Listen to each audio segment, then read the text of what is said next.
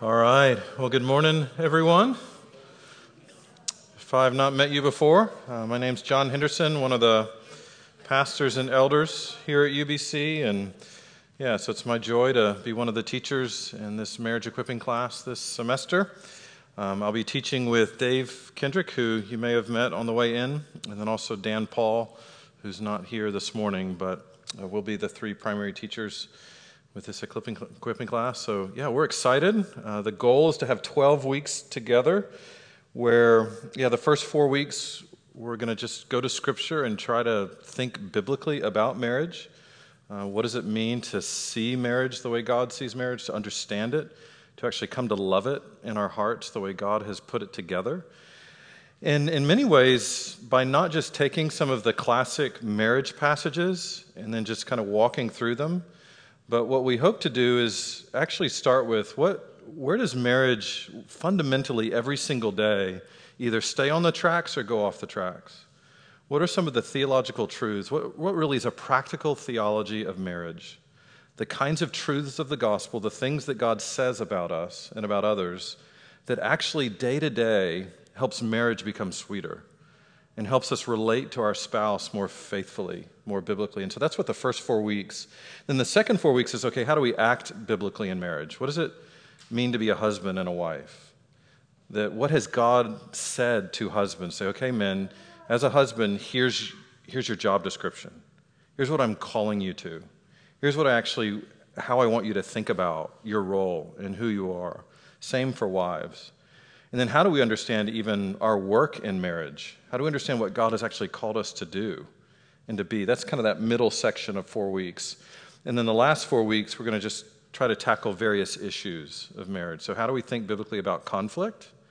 How do we engage in conflict in a way that is loving and faithful and fruitful? Sex and money, family and children. And then the 12th week, we're thinking about either doing something about the church, or how do you think as a husband and wife about how you engage in the church and biblical community? Or we may do something else. We'll see. That's still a little bit up in the air. But this week, what we're going to talk about is this truth that you belong to another.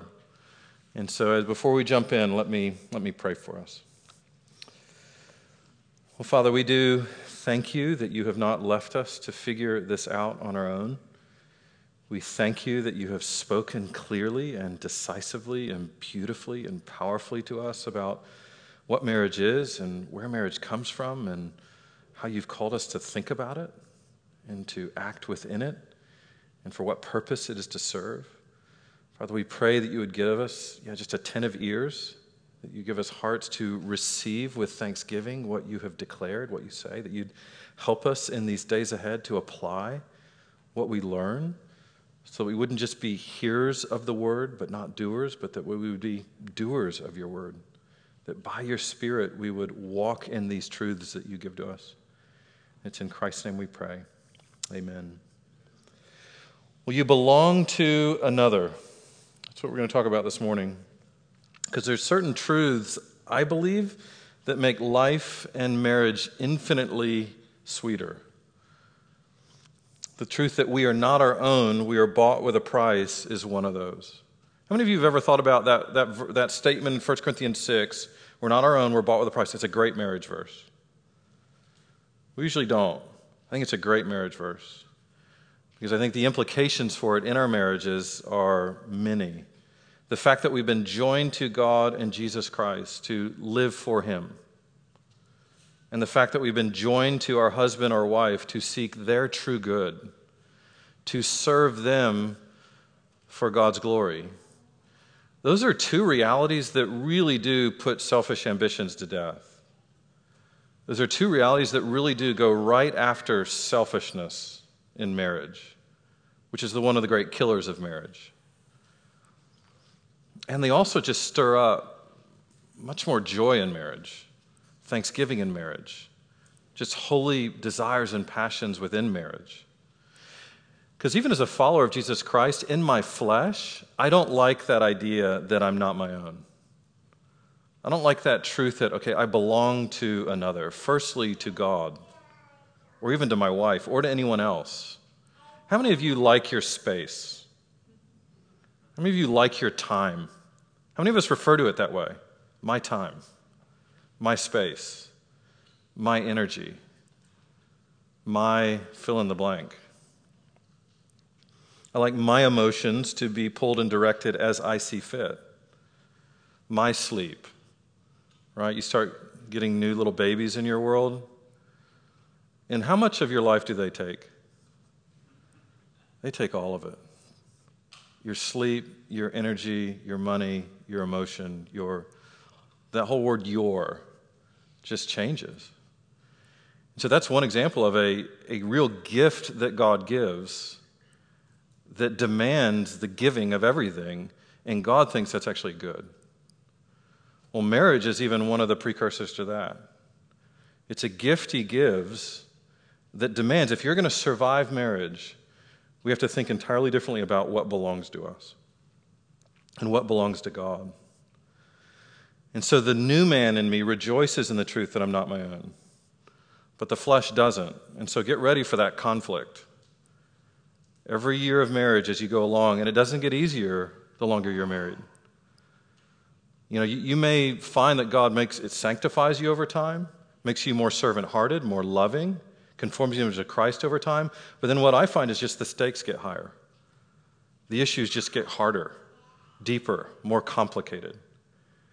And so that rub between spirit and flesh of I'm not my own, I'm bought with a price, doesn't get a whole lot easier. It just makes more sense. After all, when you think about it, natural man would like to think he exists for himself. There's even just certain words, we look back on parenting when our kids were young, there are certain words we never had to teach them. Words like mine. Never had to teach them that. Or give me. Or leave me alone. Those are just words that just rolled naturally out of their heart through their mouth. Didn't have to practice it. Because the only good kind of ownership our sinful flesh believes is self-ownership. Even though that whole idea is an illusion. We all belong to someone or something. In other words, we're all slaves of something. We're all slaves of someone. The only question is, who? To whom are you enslaved? Whom do you serve? Yeah, John 8, the Pharisees were very offended when Jesus Christ offered them freedom. Remember that in John 8? It's like, I will set you free through his word, through knowledge of the truth. And it says, they answered him, we are Abraham's descendants and have never yet been enslaved to anyone. How is it you say you will become free? Which is both ridiculous physically if you look around and see all the Roman soldiers while they're saying this. But what they really missed was the spiritual point. And Jesus is going to go on to sort of explain that, yeah, anyone who sins is enslaved to sin. So yeah, you may not think that you're enslaved, but you're enslaved to sin. And remember, what do they want to do after that? Then they're ready to kill him. That's what the flesh thinks about this idea that you're not your own. Rage is what it provokes. Romans 6:16, you are slaves of the one whom you obey, either of sin resulting in death or of obedience resulting in righteousness. And so what it means is every human soul is a ruled soul. Every human soul serves someone or something. The only question again is, what? Whom?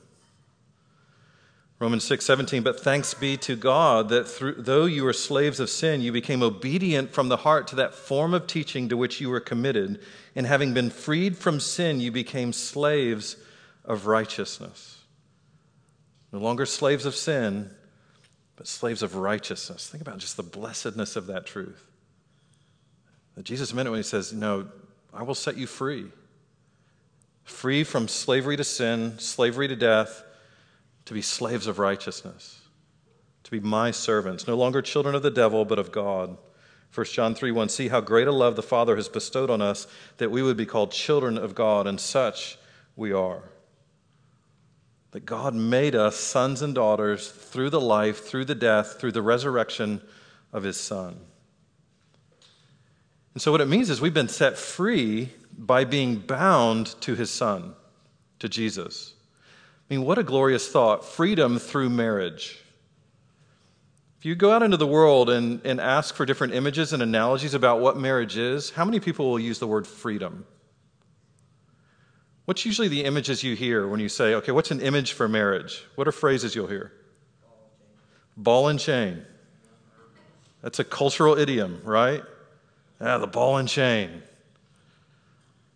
I remember being with a group of guys somewhere. We had just done something, and one of them got up and said, well, time to go home and validate the wife. And just said it as, here, I got to go just do my duty. You listen to how the world talks about it, how the world thinks about it, and they're not thinking this is a road of freedom. Nor do they hear of believing Christ, trusting Christ, following Christ, Christ being Lord and Master as freedom. But it's the greatest and only real road of freedom is union to Jesus. So that's how Scripture sort of thinks about and understands where freedom comes from. It's through marriage to Jesus Christ. And then he gives horizontal earthly marriages to help tell that story, to help project visibly that picture. If the Son makes you free, you will be free indeed. So we've been reconciled to the Father through union with his Son. We've been united to the Son through the filling of the Holy Spirit to be possessed by him, to be transformed by him, to be used by him to glorious ends. And so why am I saying all this, especially right out of the gate? Well, because I think that life becomes more glorious and marriage becomes more glorious when we grow in believing that we're not our own. We've been bought with a price. And that earthly marriage becomes sweeter when heavenly vertical marriage becomes sweeter. When we understand that idea that, okay, I don't belong to me. I've been purchased. And the more we're rooted in that sort of truth, the more it makes sense when he now calls us to go give ourselves away to others, to go serve others, to sacrifice for others. And on the other side, I think we still fight the fact that we're not our own, right? We fight it. And I think that has great effects on marriage, as well as every other relationship in our lives, but especially marriage. For when you think about it, if we detest and resist the reality of belonging to God, who gave himself for us, who never fails or forsakes us, then you better believe we're going to detest the idea of being given over to some human, some sinner, someone who will wrong us, someone who won't love us perfectly. If we hate the idea of belonging to God, then you know you're going to hate the idea of belonging to another person. And so one naturally feeds the other. And so what I'm not saying is that you and your marriage aren't yours. I don't want to hear you to hear that. They are yours. They're just not firstly yours. They're just not ultimately yours. They're yours as a kind of stewardship. They're gifts God entrusts to be enjoyed, to be celebrated, to be delighted in, but as stewards of the gifts of God. That someday there will be a glory for us, but not now. And so we'll talk about that in a couple weeks, of just that the glory isn't our own. There will be a glory that God intends for us, just not now, just not ultimately ours. And so turn, if you would, to 1 Corinthians 6. 1 Corinthians 6 is where we'll spend almost all our time this morning, where Paul is trying to help a group of people understand that they do not each belong to themselves, but to God in Jesus Christ through the indwelling of the Holy Spirit. And notice in verse 11 that he's going to tell them that they were washed, they were sanctified, they were justified in the name of the Lord Jesus Christ and by the Spirit of our God. And Paul thinks that should have been pretty exciting news, that should have been good news. Because flesh and blood isn't going to inherit the kingdom. Those who practice all these deeds of wickedness aren't going to inherit the kingdom. But then he says to him, hey, that doesn't define you. You were washed. You were sanctified. You were justified in the name of the Lord Jesus Christ and in the Spirit of our God. But then by the end of the passage in verse 20, Paul's going to leave no room for any other conclusion, but we're not our own, we're bought with a price, so live for God and his fame. Live for his glory. So let's see how he gets there. Verse 12. All things are lawful for me, but not all things are helpful. All things are lawful for me, but I will not be dominated by anything. Food is meant for the stomach, and the stomach for food, and God will destroy both one and the other. The body is not meant for sexual immorality, but for the Lord, and the Lord for the body. And God raised the Lord and will also raise us up by his power. Do you not know that your bodies are members of Christ? Shall I then take the members of Christ and make them members of a prostitute? Never. Or do you not know that he who is joined to a prostitute becomes one body with her? For it is written, the two will become one flesh. But he who is joined to the Lord becomes one spirit with him. Flee sexual immorality. Every other sin a person commits is outside the body, but the sexually immoral person sins against his own body. Or do you not know that your body is a temple of the Holy Spirit within you, whom you have from God? You're not your own, for you are bought with a price, so glorify God in your body. So here in verses 12 and 13, Paul's going to be quoting two very common slogans in the Corinthian church, slogans that they sort of used to justify using their bodies however they pleased, using their lives as sort of vehicles for their own pleasure.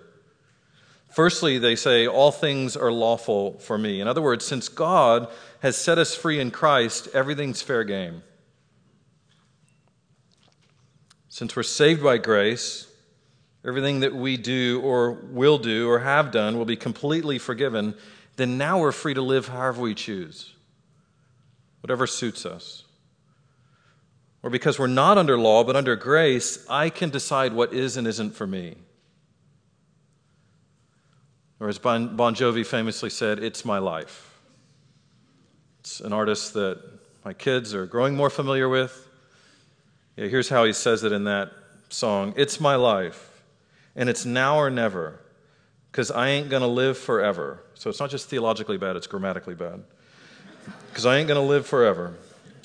I just want to live while I'm alive. My heart is like an open highway. Like Frankie said, I did it my way. I just want to live while I'm alive because it's my life. That's how the flesh talks about life, about everything. And so what Paul's going to do is dismantle that idea completely, not just to the Corinthians, but even to Bon Jovi. While we are forgiven, he's going to say, number one, and set free from the penalty of sin, we have not been set free to live however we please. Yeah, all things may be lawful in the sense of grace, but not all things are actually helpful in the cause of Christ. Not everything is profitable for his kingdom. Not everything serves his name. And so it's not enough to say, oh, is it just lawful for me? We must also ask, does this actually profit Christ and his kingdom? Does this actually profit others? Does this edify or tear down? Does this honor Jesus or dishonor Jesus? Does this actually further what God is trying to do in the world? So you notice how it's not enough just to think selfishly. Am I just free to do this? Has it been paid for by Jesus? But rather, okay, is Christ exalted? Is he honored? Are others built up and edified? Not all things are helpful. But then number two, since we've been set free from sin, why would we live under its mastery any longer? Or the mastery of anything other than the Lord and Savior. That's what he says next. I will not be dominated or mastered by anything. That, yeah, Christ has set you free, but why do you want to go back into the prison, down into the prison cell, and try those shackles on again? If he set you free from that, why do you want to go be dominated by it again? It's like some of us will spend 20 to 30 years raising children. And that's a sanctifying process. That if we submit ourselves to what God is doing, it's humbling. He'll use it to conform us to the image of Christ. He'll use it to make us more servant-minded. He'll use it to wean us off the world. You just don't have enough money or time to be worldly anymore. But then how often do we think, oh, I can't wait for the kids to be out of the house so that then we can go. And we have some long list of sort of self-serving pleasure cruises. And I've had to ask myself, okay, do I want to take 25 to 30 years of good sanctification and just flush it all down the toilet? Am I thinking in those terms that, okay, once I get out of this thing that requires so much of me, then I can devote the rest of my life to serving myself? Like I've earned it. And that's how most of us think about retirement. That's how our culture thinks about retirement. Yeah, you spend all these years working and serving and, take those last 10 to 15 or 20 and just feed yourself. And what Paul's arguing is, why would you want to use freedom that way? Why would you want to use what Christ has done in sanctifying you to just flush it all away? That's what he's getting at when he says, but I won't be dominated or mastered by anything. Second slogan the Corinthians often used was this idea of food is meant for the stomach and the stomach is for food. Since God gave food to feed the stomach and serve the body, and he gave the stomach and the body to digest and enjoy food, therefore, the Corinthians were arguing, and he gave sexual organs for sexual pleasure and sexual pleasure for sexual organs. So somewhat they're arguing, number one, is it's just a mere biological act, like eating. What's the big deal? It's what he gave these things for. Doesn't have any serious moral or Godward meaning. That's one thing they're saying. Another thing they're saying is that, hey, the body just needs sex. The way the stomach needs food. God gave the stomach to take in food because we need it to survive. And in a way they might be arguing, and he gave the sexual organs because the body needs that. So it doesn't have any real moral meaning, and the body needs it. Does that sound familiar? Does it sound like that's actually, what we're dealing with even in the day around us and have been for years? Isn't a new thing. This isn't a new temptation. My body as an amusement park for myself. My body and what I do in it having no real Godward moral meaning. It's just biology. Or it's just whatever I want it to be. So again, Paul is dismantling that analogy in two ways. First, he's going to say the relationship between our created bodies and food, as we all know, will soon be put to an end. God will destroy both one and the other. But then secondly, the relationship between our created bodies and the Lord will never end. It will only become more significant over time, become more significant into eternity. And he roots that in the certain resurrection of our bodies. He will raise us in power just as he raised the Lord in power. And the Holy Spirit dwelling in us will guarantee it. Will guarantee both the sacredness of that union and the fact that we will be raised someday in power. Our bodies will be raised and glorified.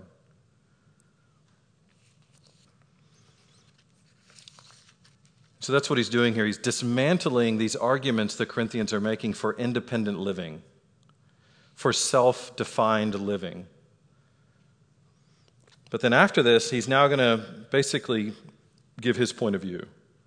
He's going to respond to the Corinthians and what they're saying to say, okay, that's all wrong. That's rooted in falsehood. Here's the truth. But then he's going to say 5 important things about our bodies and 2 important truths about our souls, which means he's going to say 7 important things about who we are and to whom we belong. That's where he's going to go next. Okay, let me give you 7 things, 5 about your body, 2 about your soul, that should radically change the way you live your life. This should radically change the way you think about marriage, the way you're thinking about relating to your husband or your wife. So our bodies. Verse 13, for the Lord. Not only for ourselves, not delivery vehicles for selfish desires, rather for the Lord. How many of us wake up in the morning and ask the Lord, what do you want me to do with this body you've given me today? That is for you. And again, you think about something that flies in the face of this world. To actually walk up to somebody on the street and say, do you realize your body is created by God and it belongs firstly to him by creation? And if you're in Christ, then it belongs doubly to him by recreation. Like the Pharisees, the flesh just rages at that idea. Turns the thinking of the world upside down, or we really should say right side up. Just ask 100 people on the street, for whom does your body exist? How often are you going to hear, for the Lord? Maybe once or twice in 100? Almost all will unashamedly say their bodies exist for themselves, that my body exists for my purposes, for my desires. What I don't want to say, though, is that our bodies don't belong to us. I think they do. Again, they're entrusted to us. They're just not firstly ours or ultimately ours. Again, they're gifts to be stewarded. So the best use of our bodies will always be in His service. So you think about if we miss that, and then you enter into marriage, how much you're going to miss about what God says to you about as a husband or wife. Because in 1 Corinthians 7, remember, He's going to say, hey, wives, your body's not yours, it belongs to your husband. Hey, husbands, your body's not yours, it belongs to your wife. And now you see where that's rooted. It's rooted in what he's saying in 1 Corinthians 6. You're bought with a price, glorify God in your body. Oh, and by the way, in marriage, you're giving it over to your spouse. Not to be abused, not to be mistreated, not to be harmed. Remember a husband and wife coming in, they were arguing about that passage one time about sex. And he's like, well, the Lord says that your body is mine, and so come over here. And she says, yeah, and the Lord says your body's mine, and so keep it over there. So you realize this doesn't solve arguments, if that's how we're going to use the passage. But it is meant to do something in us to help us see that, okay, what God has done in redemption, what He's done in filling my body with His Spirit, what He's done in redeeming me is meant to change how I think about my body. My time, my energy, my emotion, everything else. That our body is for the Lord, verse 13. It's also the Lord for the body, verse 13. That whatever objection or sense of unfairness our flesh might have conjured up in that last point, I think really should be dissolved right here. That namely, the Lord has not taken our bodies sort of as His nameless slaves to be used or abused by Him, but rather He's given Himself to our bodies. He's put His Spirit in our bodies. He's united us to Him through His Spirit. And I think that should blow our mind. It's not just our bodies for the Lord, but He's actually given Himself to our bodies, given Himself to us. Just the generosity of that.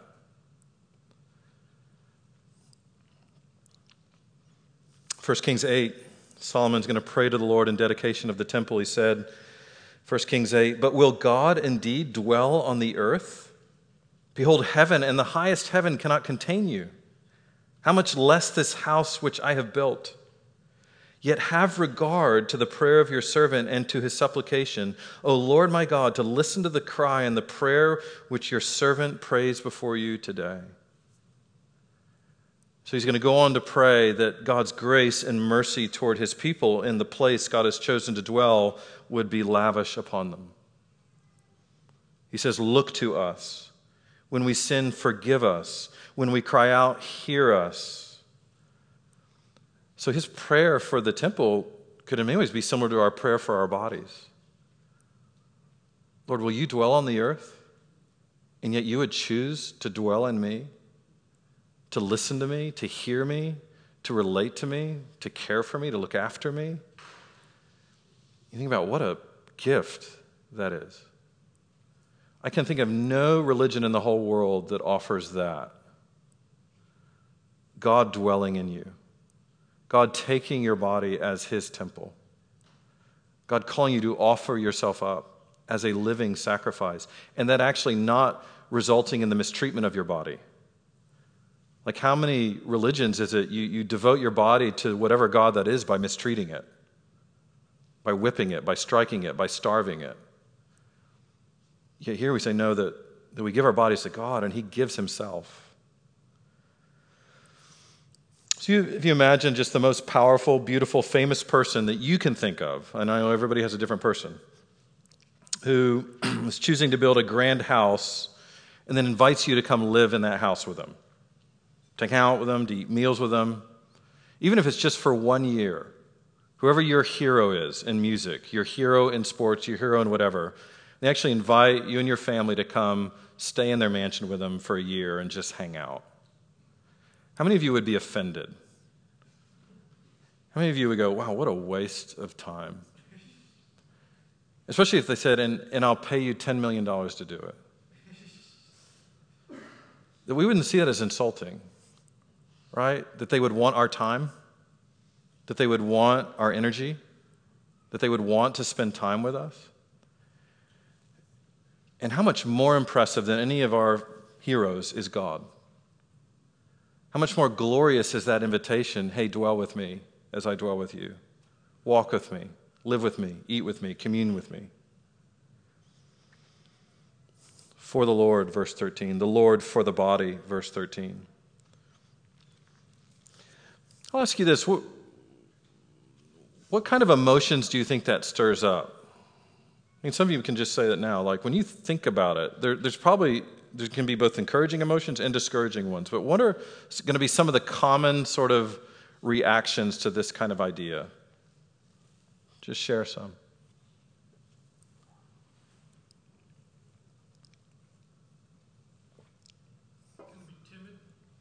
So timidity, in what way? Say more, Drew. It's intimidating to try and commit your life. So intimidating. Yeah, there's a little bit of it that feel like, okay, those are really high stakes. Yeah. Because and related to that, I think it's sort of the fear, anxiety, right? The idea of entrusting myself to another person. What are they going to do with me? Entrusting myself to the Lord. Like, there's a part of us that thinks if I give the Lord permission to do anything He wants in my life, that it'll just He'll ruin it. Yeah. What else?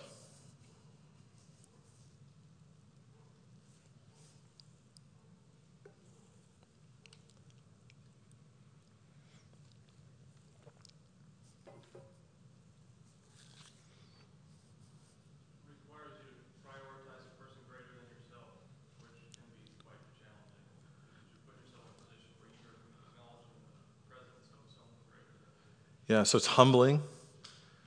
Yeah, it's confusing at times. It feels impossible. Like, okay, this idea of, okay, now I have to prioritize someone else, someone greater than me, someone more important than me. And yet my instinct is always to gravitate to myself. I think anger can be a common response. Frustration can be a common response. Or just think about every single emotion you'll ever feel, positive or negative, in your earthly marriage.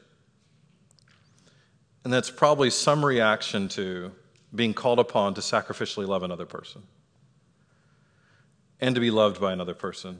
And that all those horizontal feelings, I promise you, are firstly rooted in what you feel toward God, which is one of the gifts of marriage. It makes tangible in our feelings and emotions toward this other person what is already there in our feelings and emotions toward the Lord that we don't see. When your spouse asks you to do something while you just sat down with your cup of coffee to read that book, and then they reminded you of the 3 things they'd asked you to do by this time that day, and that frustration comes up, or that irritation, whatever it is, you don't think you feel that 1,000 times before the Lord every week? When He calls on you to serve, to love, to do something in a moment that is inconvenient. And we may even think in our minds, why did she have to ask right now? Of all the times, why did He have to right now? And even in that moment, we're meant to start interpreting that not just horizontally, but vertically. And that is, does Jesus wait for it to be convenient for His disciples before He asks them to do something? Or is it going to be, no, a whole day of serving, whole day of teaching, then feed the 5,000 late into the night, now get in the boat, we're going to have a little storm at sea exercise. And spend our whole night that way. And then we're going to hit the shore on the other side at sunup, and the people will already be there, ready for you to serve them. So do you think Jesus is trying to sort of disrupt? I'll decide how I order everything. I'll decide when and how I serve. I decide, and that there's something in us that resists it, and even more importantly, that denies that that's there, and he'll use marriage to expose it. See, that thing you do with them is that thing you do with me. That feeling, that emotion, that reflux you have in your horizontal relationships, I hear that all the time from you. And that's not to shame us or put us down, but to help us see what are the ways in which our flesh is just short-circuiting life with God. He knows exactly who to put around you. Exactly who to put around you. He knows exactly how to stir them, how their sin will hit your fan, and how your sin will hit their fan. He knows exactly how to time and author those things. I mean, you don't think he has providential control over every detail? There's such good news in that in every situation that then comes, we actually get to look at the Lord and go, okay, this is from you. And you think this is good for me. And God is not the devil who torments. God is not the devil who tortures, who uses circumstances to tear down. No, God is a great physician. Every move of the scalpel will bring healing. Every move of the surgery will produce something good in the end. It's just very hard to surrender to it because it's painful. But again, there's something freeing in knowing that, okay, that I'm his and he's given himself to me and he's doing something in all this. I like to say in marriage, you're not married to a perfect person, but they are perfect for you. There's something about the way there are things that rub you the wrong way, God thinks is perfect for you. Well, Lord, all I ever wanted was a person who would. And he's like, I know. That's why I gave you a person who wouldn't. Because we think, I just need to be, we don't realize how addicted to cocaine we are. And we're looking for someone to marry who's a great crack dealer. We just don't know it. Like, here are my needs. Here's all the things I need. They're really good at serving my needs, which God has a great way of veiling that. Then you commit to each other, get married. You enter into marriage, and after a little while, you begin to realize, wait a minute, they don't deal good crack. Because the Lord knew what we were after.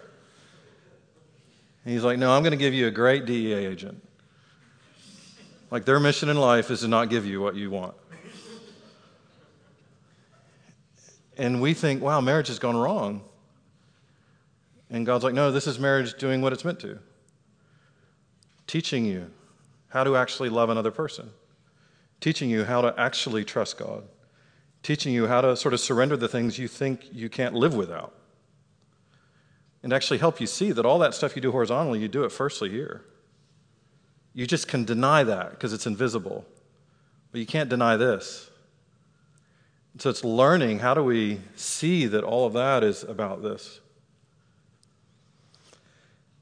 Number 3, to be raised through his power, verse 14. Our bodies are not temporary but eternal. They're decaying. They will go back to the dust, but they will be raised. He will also raise us up through his power.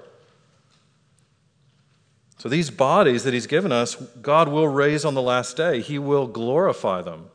We will live in them forever. What that means is they're not expendable. They're not to be trashed. They're not to be used however we please and then run into the ground. Rather, no, he's going to raise these very bodies and glorify them. If you just imagine that you're going to die in 1 month, if you got that news, and the body you die in will be the body that you live in for the first 1,000 years of eternity. Would that affect the way you spent the next 30 days? Probably would, right? If you're like, okay, whatever your body is when you die in it, that's what you're going to get the first 1,000 years. You think you're going to start eating differently?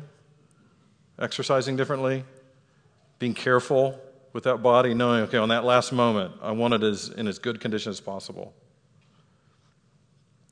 Though this outer form is decaying, our inner person is being renewed day by day, 2 Corinthians 4:16. Our bodies are members of Christ, verse 15. In other words, our bodies are not independent. Redeemed by the blood of Christ, they're joined to Christ, part of the body of Christ. That means that everything we think, everything we feel, everything we do in our bodies represents Jesus, reflects Jesus. We could even say affects Jesus. Like when yesterday I was putting away some dishes and I was in bare feet and I put this big heavy pan on a shelf and didn't realize I had pushed it against something that was sort of pushing it back. So I turned to get something else while the pan fell out and landed perfectly right on the ends of my toes. Not on my foot, just on the last quarter of an inch of all my toes, perfectly. It's like, I thought, wow, this should be added to the repertoire of like torture. And where I just take heavy pans and just hit the ends of people's toes. And of course, it hurt. I just remember thinking, Lord, all I'm trying to do here is serve. There's this instinctive, this is what I get. This is the return on. But it affected my whole body. The pain shot up through my kneecap, through my hip. I felt it like in my elbow. How connected it all is. Do we think about it that way when we think about the fact that we're a member of the body of Christ? That what I do, how I live, affects the whole body. Everyone else in the church, Christ is the head. Because all those pain signals go all the way up, straight to the head, and all the way down. That's what Paul's arguing here. We're not independent. It does matter what we do in our bodies. I know for me, that was one of the biggest adjustments to marriage, was all of a sudden I'm married to this person who actually has an opinion about the way I use my time. And that was an adjustment. I was like, wait a minute, why do you ask where I was? Why do you keep asking what I'm thinking? My thoughts are my thoughts. What do they matter? And so you realize, okay, thoughts, emotions, time, like she cared about what was happening there. That was an adjustment for me. I pushed back against that. Whoa. There's some lines here, right? And I had to realize, okay, I do that with the Lord.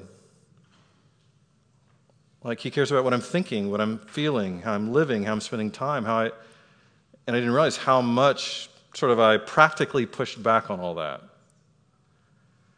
And part of how he exposed it was by bringing me into a union, into a marriage, where now Ruth cares about how I spend my time, cares about my thoughts, cares about emotions, and so there's now a relationship, a union.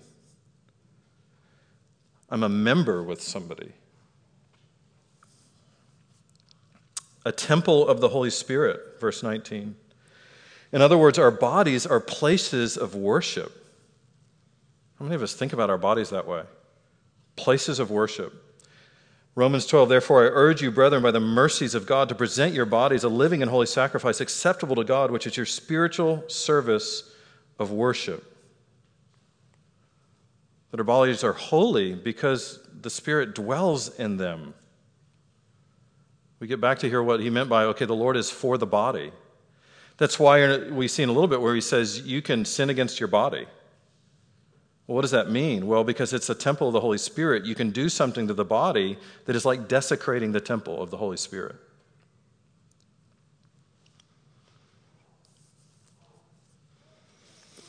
So we can stop there. Any questions, any comments just on those first 5 truths that Paul is saying about the body before we jump into our souls? Any questions, comments?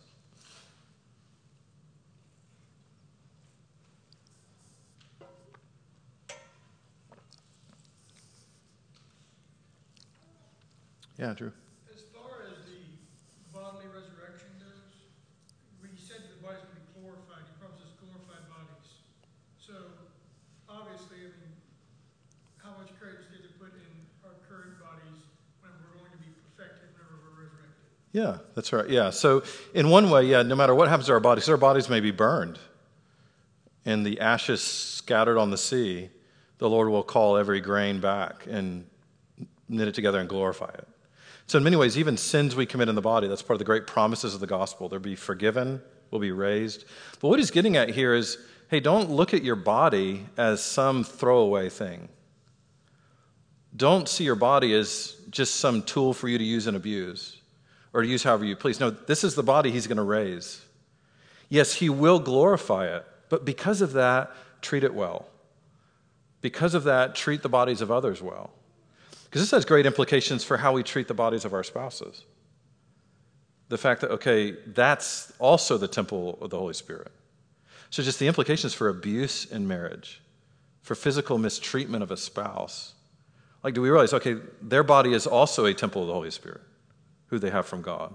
Their body is also redeemed. And so yeah, even though it will be glorified, I think Paul's using it to say, therefore, honor it.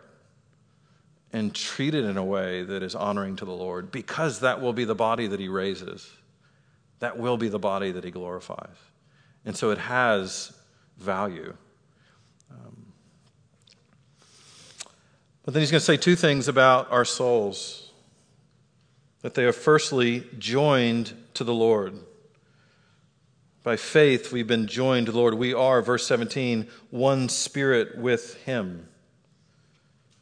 And Jesus Christ is going to pray for this to happen, and all of his followers. Listen to John 17, verse 20. I don't ask for these alone, but for those who will also believe in me through their word, that they may all be one, even as you, Father, are in me and I in you, that they also may be in us, so that the world may believe that you sent me.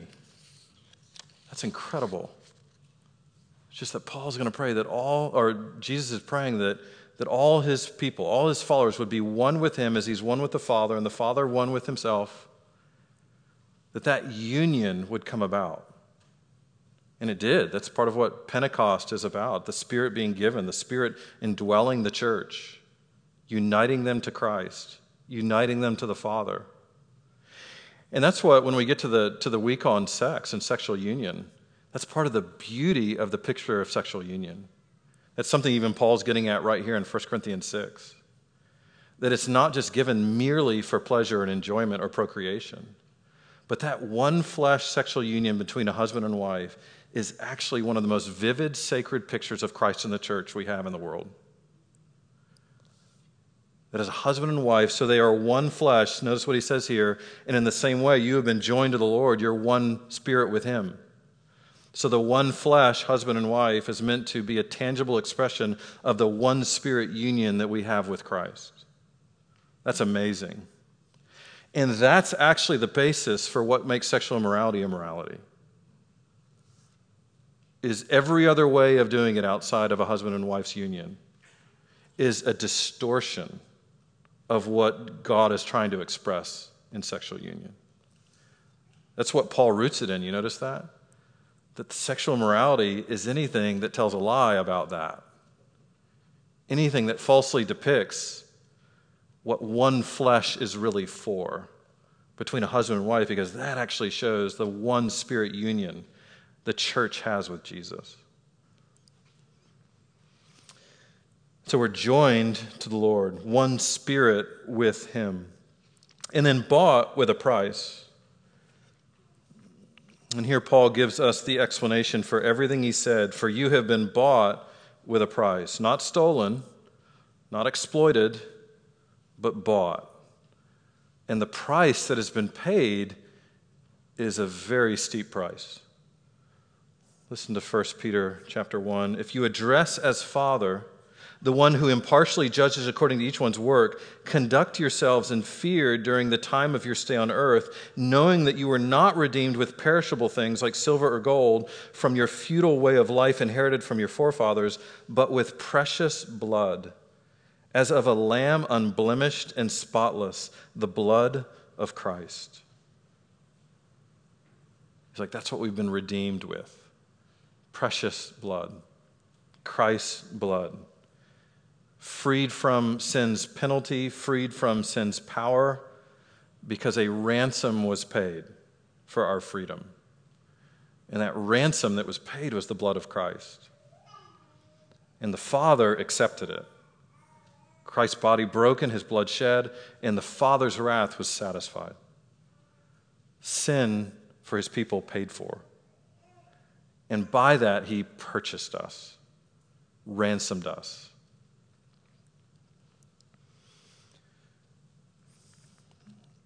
I think the question we have to ask ourselves sometimes, okay, so the blood of Christ, it was enough to satisfy the Father. Is it enough to satisfy me?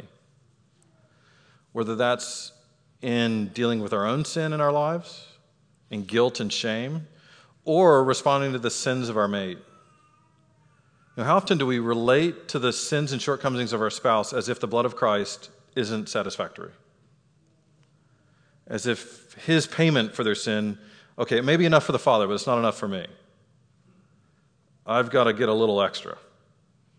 How often we know it, right? We were kind of punishing them for what they've done.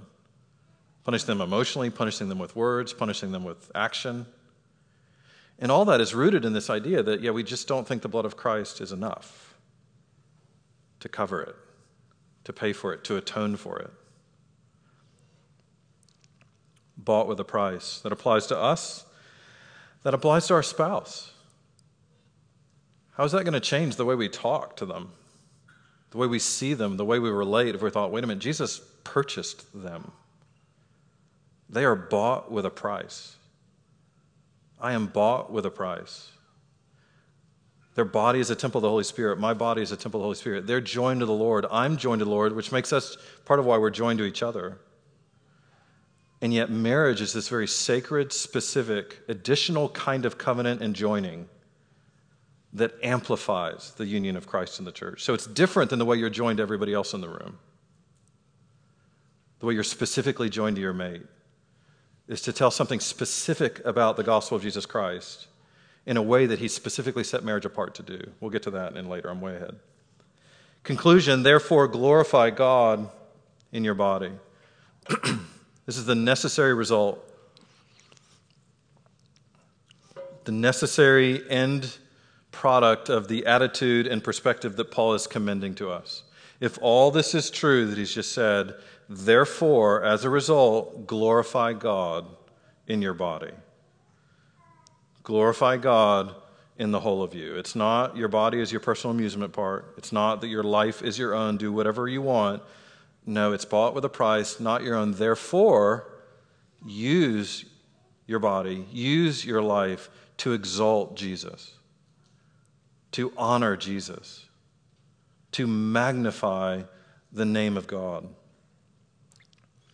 He's been talking about the body, talking about the soul, and yet he clearly sees both body and soul as the whole of you and the whole of me. Therefore, devote the whole of me to his glory, the whole of me to his kingdom. Because we need to realize that most of us wake up in the morning with, okay, my kingdom come, my will be done as the operational principle of my life. That's the default setting of the flesh. We have to pray that the Lord help us go, okay, Lord, your kingdom come, your will be done. He wants us to devote ourselves with souls and bodies to his honor and pleasure.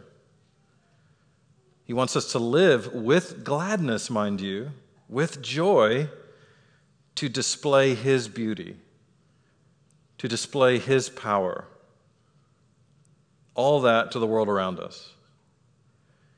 Meaning in our use of time. We think of, okay, how do I use my time for the glory of Christ? How do I use my time in honoring him? In our use of energy. I've had to ask myself, this has been more common recently, that just this past year especially, as my energy feels more depleted, I don't know if it's an age thing, but it's gotten to a point where I just can't do the things I used to do without it costing something. And so I've actually been convicted of, okay, am I doing something with my body right now that's going to leave energy for me in an hour to serve in areas I know I'm going to have to serve in? Like if I really take this on what I'm about to take on, that may be really exciting, thrilling for me, but in an hour and 2 hours, when I'm going to be called upon to be in this meeting or to go take care of this thing, am I going to have energy to devote myself to that in a way that is most loving of God and others? So I've just had to come to realize, wait, energy is actually a finite thing that I have. I didn't used to have to think about it like that. I think there was just a time where I thought, oh yeah, it grows on trees. It just is always, whereas there's a way in which what I did yesterday, I'm still recovering from it. There's a way in which, okay, the older I get, okay, it seems like days are taken to recover from. So I've actually had to think more about, okay, how do I use energy in a way that honors, yes, and depends on God for energy, but it doesn't squander energy. In our use of thoughts and emotions, how often do we think about it in terms of, okay, am I using these thoughts in a way that exalts Christ? Am I using my thoughts in a way that actually equips me to love others well? Because again, in our society, we think, hey, if it doesn't hurt anybody else, what's the problem? What I do in the privacy of my bedroom, what's that to anybody else? And how much more our thoughts? Well, what I think about in here, what does that have to do with anything? Well, it matters to God. That's part of our bodies, part of our souls, part of what He's purchased. In our use of words, in our use of sex, in our use of material resources, in our use of talents and gifts and skills. In all of those areas, God's saying, therefore, glorify God in your body. I've bought all of that. I possess all that. I own all that. I've filled you with my Spirit. You're a temple of the Spirit. Therefore, in all those areas, use them to glorify me.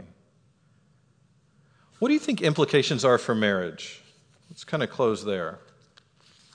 Let's talk about that part. What do you think if we really embrace that, if we're learning to embrace that, if God's doing that in our hearts and lives, what do you think the implications are for marriage?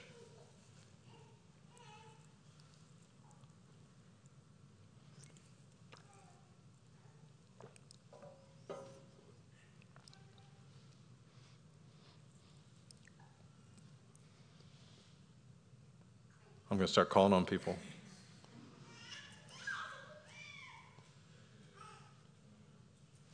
Danny. When I make a commitment of my time or energy, I'm also committing her to the same thing. Yeah, there's a big one. Yeah, right. That when you start thinking about, okay, the things I commit to, I'm joined to this other person, that they're actually now being joined to that commitment. How I use my time, how I use my energy, that there's something about that that is so helpful because now I have to think about this other person before I commit time, before I commit energy. Yeah. What else? We can fool ourselves thinking we're using our energy for our spouse. Like, I'm working all day to provide for my family, and then by the time I get home, I have no energy to actually be with my family and do what I need to do. But I somehow say that's okay because I did it for my family. Yes. I wasted all that energy for my family instead of with my family. Yeah, so in some ways it forces us to think about how we're balancing all that. Okay, yes, so I go work and labor, earn a wage, but that's to support my family, to care for my wife, my kids. But then if that's taking on a proportion, an almost idolatrous size in my own life, and I'm justifying it because, okay, but I'm supporting them, when really, no, it's just what I want to do. And so it forces us to actually ask ourselves, is this really for the glory of God? Is this really, so it doesn't mean, okay, I just won't work, I'll just be at home. It just means, okay, how I think about the proportions is now, I can't just go with the flow. The actual jobs that we choose, we actually would think it through. I've actually sat with a brother here in the church in the last couple of weeks that just based on job changes, he's having to reevaluate it. What they're now asking of him, it's like, okay, this is going to interfere with other things the Lord has called me to do. So I'm called to provide for my family to work, but not without qualification. And so, yeah, it makes us sort of think and ask for God to actually give us real wisdom. Okay, Lord, I actually need your wisdom in how I handle all the many responsibilities you've given me. I can't just go with the flow.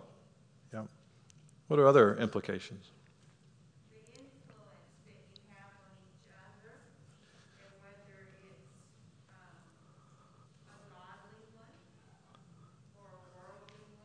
Yeah.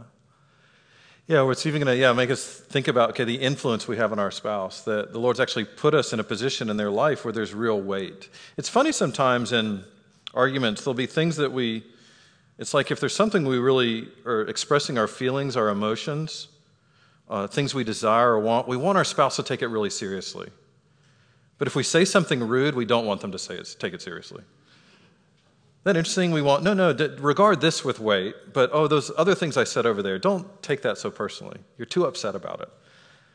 When we have to realize, that we're given a position of weight in the life of our spouse, that our words matter, it affects them. And so again, it now forces us to think in terms, not just selfishly, not just independently. There's some discussion questions there on the last page, and these are just for you to take with you and consider over lunch or this afternoon and the days ahead. Are you learning to think and act not as your own in life as a whole, marriage in particular, but bought with a price, and a steward of the body and life God has given you by his grace? How does the truth that you belong to another affect you emotionally and relationally? I think this is an important question to answer, to not avoid this. Like that truth, not your own, bought with a price, therefore glorify God in your body. Does it anger you? Be honest about that. Or humble you? Do you feel anxiety about that? Or peace? Does it encourage you or discourage you? Does it strengthen you or overwhelm you? Does it motivate you or deflate you? Like if you know you're rising up in a particular day and you have a day ahead of you of serving others, is that miserable? Is that a day without motivation? Is that a day deflated? Or are we learning by God's grace that that's actually a well-spent day? Let me pray for us. Well, Father, we thank you that you have bought us with a price. You have given your Son to live, to die, to be raised for our salvation. You've united us to him through your Spirit. Someday you will raise us in power to be with him forever. We are united to Jesus. We are given in marriage to him. And through that marriage, we're set free. Through that marriage, we become your children. Through that marriage, we have an eternal inheritance reserved for us in heaven. So we pray that those precious promises and truths would be what anchors our attitudes about earthly marriage, what shapes the way we think, feel, and speak in our earthly marriage, knowing that you're using our earthly marriages to tell that story of Christ in the church. And so we pray that you would bear much fruit in us and through us in these days ahead. In Christ's name, amen.